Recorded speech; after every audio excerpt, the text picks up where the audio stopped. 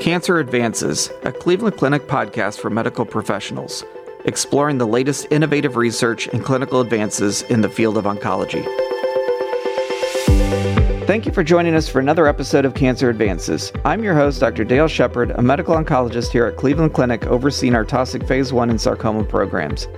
Today I'm happy to be joined by Dr. Chirag Shah, a physician in the Cleveland Clinic's Department of Radiation Oncology and co-director of the breast cancer program.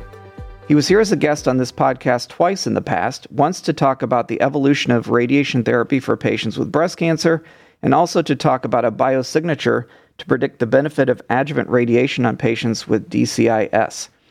He is here today to talk to us about local and regional recurrence of breast cancer. So welcome back, Chirag. Thank you so much. So maybe just start out, you can remind us about your role here at Cleveland Clinic. Sure. So I'm a radiation oncologist who specializes in breast cancers and soft tissue sarcomas, and I have the pleasure of serving as the director of breast radiation and the co-director of the breast program here as well. Excellent. So happy to have you back. We're going to talk about breast cancer recurrence. So when we talk about breast cancer recurrence, maybe just give us a broad overview. Maybe start out like when people have recurrences and how common recurrence is, just a really broad overview to start out. Yeah. So when we talk to patients about recurrences, we really lump recurrences in breast cancer into kind of two types of recurrences. One are called local regional, meaning recurrences happen on the breast or the chest wall or in the lymph nodes adjacent, under the armpit, above the collar, or in between the ribs. And then distant, where the cancer is spread beyond kind of this local regional phenomenon. And I think the great news across the board is these numbers continue to go down. To put it in perspective, when I trained more than 15 years ago, I would often quote women a 35% risk of local regional recurrence without radiation and somewhere around 15% at 10 years. The most recent clinical trial published in Lancet showed a 4% local recurrence rate at 10 years. So even in just the 15 years, we've seen a massive reduction in local regional recurrences. Similarly, we've seen reductions in the rates of distant metastases as we've learned more about biology of cancers and targeting therapies and intensification to those patients at highest risk of developing distant metastases.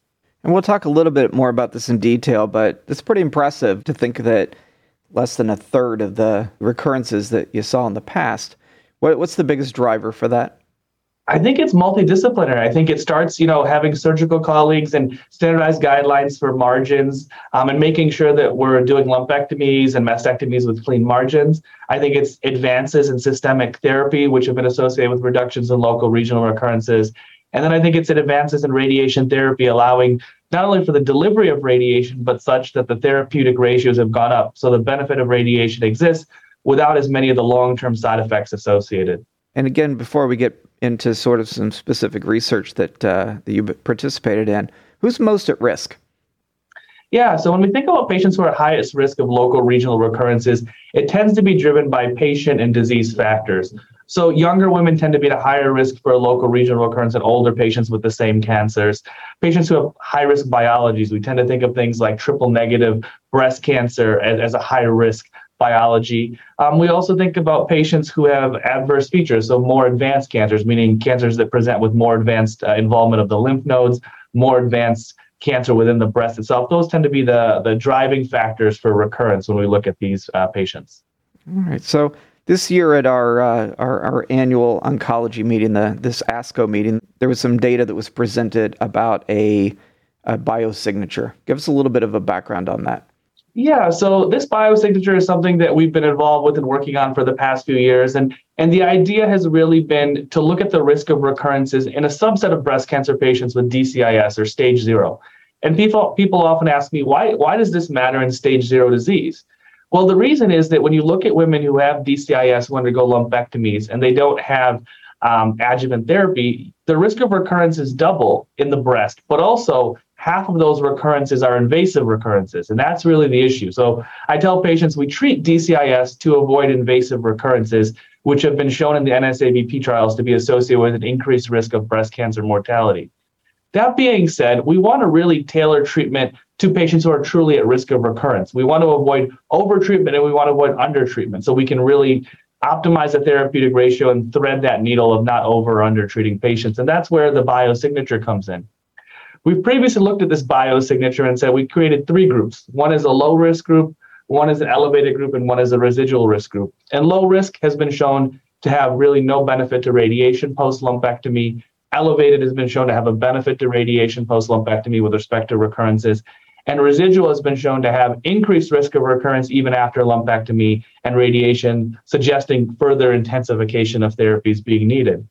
The next part of this question is, how does endocrine therapy play into all of this? We have good studies showing that endocrine therapy reduced the risk of recurrence in the breast as well as in the contralateral breast.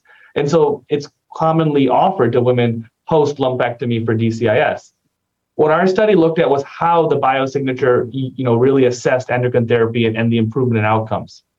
For low-risk patients, what the study showed is that irrespective of receipt of radiation, there was no benefit to the addition of endocrine therapy with respect to recurrences at 10 years. So even in patients who didn't get radiation, there was still no benefit to endocrine therapy. Interesting, on the other side, when you look at patients who are elevated or residual risk, they did have a benefit to radiation, or benefit to endocrine therapy, but when those patients got radiation, the benefit to endocrine therapy disappeared.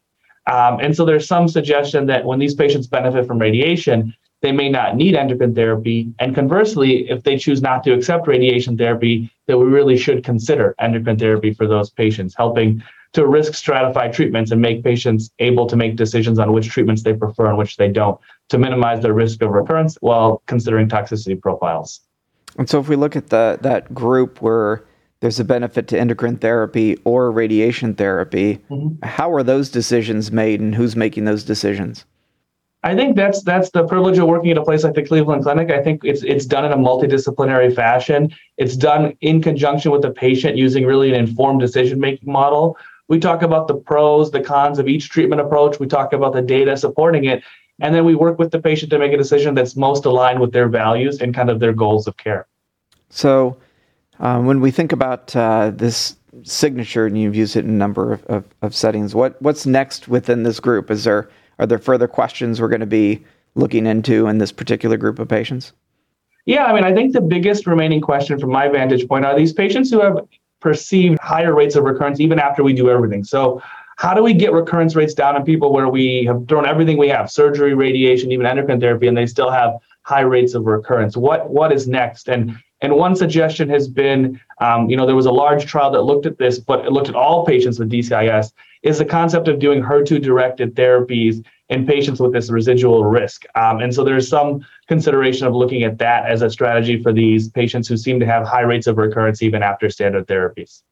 And you mentioned before about pros and cons of each therapy. Maybe in general, mind us from an endocrine therapy versus radiation therapy. What are the risks and when do those risks occur? These constantly evolve as we get better and better with our therapies. In terms of radiation therapy, for most patients, I now offer 5 days of radiation rather than the 5 weeks. So in terms of pros, it's typically 5 treatments of radiation. It's often targeted radiation. In terms of side effects, some minor fatigue, some minor redness of the skin. And then long-term, we use techniques to reduce the risk of any heart or lung side effects. And we're not treating lymph nodes or anything like that. So really no risk of lymphedema. But it does require 6 visits, 1 for the CAT scan and 5 for the treatments, which each take about 20, 30 minutes. On the other side, you have endocrine therapy, typically given daily for 5 years in women with DCIS. The pros are it's convenient. You don't have to come in for extra visits, and all you do is take a pill every day. There's also some data on using lower doses of endocrine therapy, which have been published, so that helps reduce the side effects. The most common side effects I see in patients taking endocrine therapy is hot flashes, joint aches, and myalgias. Those are the most common. And in some women, they do get concerned because there's the potential for a little bit of a weight gain. So those are the ones that we tend to see the most, though they're not uniform for all patients. The other thing that we've seen is compliance rates. With the shorter courses of radiation, the compliance rates really are around 100%. Whereas with endocrine therapy, there's data suggesting long-term, outside of a clinical trial, compliance is somewhere between 50 and 70%. And so how common has 5 days of therapy instead of 5 weeks of therapy been adapted? So 5 days of therapy at the Cleveland Clinic has really become our standard for low-risk DCIS. So I would say most women over the age of 50 who have low-risk DCIS are treated with 5 days of radiation nowadays. And is that common in other centers? It's something that's slowly becoming more and more common. I would say we were certainly on the forefront of implementing 5-fraction radiation as the data came out. I think we're starting to see it incorporated in more centers throughout the Midwest and also nationally. In Europe, it is considered standard of care, and In a recent study, 60 to 70% of patients in the United Kingdom got 5 treatments of radiation for their breast cancer. That's great. Are there further innovations that we're considering in terms of delivery of radiation for this group? Yeah, so we actually have a study that just opened looking at the use of CPAP, which is often used for sleep apnea. And the idea is the CPAP machine during radiation will expand the lungs and pull the breasts away from the heart and lungs to further reduce dosing to the heart and lungs. So that clinical trial is open now at the clinic. The other thing we're looking at is to start considering these shorter courses of radiation in patients with more advanced cancers. This is already starting to be done in Europe, and we're looking to bring that here to the U.S. Excellent. Discussions we've had about this biosignature have revolved around DCIS. Is this being incorporated into other uses of radiation and breast cancer? Yeah, so we're starting to see trials look at different types of biosignatures in invasive cancers because they have slightly different risks. But we are starting to use tumor genomics and tumor biosignatures. For example, there's a currently open clinical trial, the NRG-BR7 trial, which uses a different tumor genomics assay and randomizes patients with a low-risk tumor genomics assay in invasive cancers to receive radiation or not receive radiation. So a lot of effort to select the right patients to get the right therapies. Looks like a good effort that has led to reduction in recurrence. If patients have a recurrence, what are some of the exciting things in radiation therapy for those patients? Yeah, I think when it comes to managing recurrences, it really is a team sport. And I think that's one of our really big strengths beyond just radiation. We have surgeons who are able to do repeat lumpectomies. We have plastic surgeons able to do lymphovenous bypasses. In cases that are more advanced, we have thoracic surgeons able to do chest wall reconstructions and resections. In terms of radiation therapy, I think the biggest thing we're going to highlight at the symposium this year is that radiation can be given again and that it's been shown to be safe and effective. So in women who've had a local recurrence in the breast after previous radiation, we've often told them you can't have radiation again, you need to have a mastectomy. But now we have national level data from a phase 2 trial showing that you can do repeat lumpectomy and radiation. And we also have data from the Cleveland Clinic showing that when you do repeat lumpectomy and radiation, it's safe and effective. So that's one thing we're offering. For more advanced recurrences, we've also been able to show that you can give repeat radiation for lymph node recurrences, as well as skin recurrences, and actually have excellent outcomes, even though in the past we thought that was not really something that was appropriate to do. So we've really expanded the horizons on reirradiation in the setting of recurrences. You mentioned about the symposium. Tell me a little bit about that.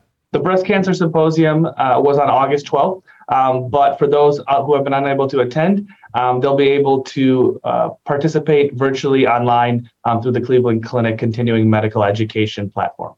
So it looks like a lot of things going on in a lot of different areas. What are the biggest gaps? What do we need to? How do we get to that next plateau of success in terms of treating these patients?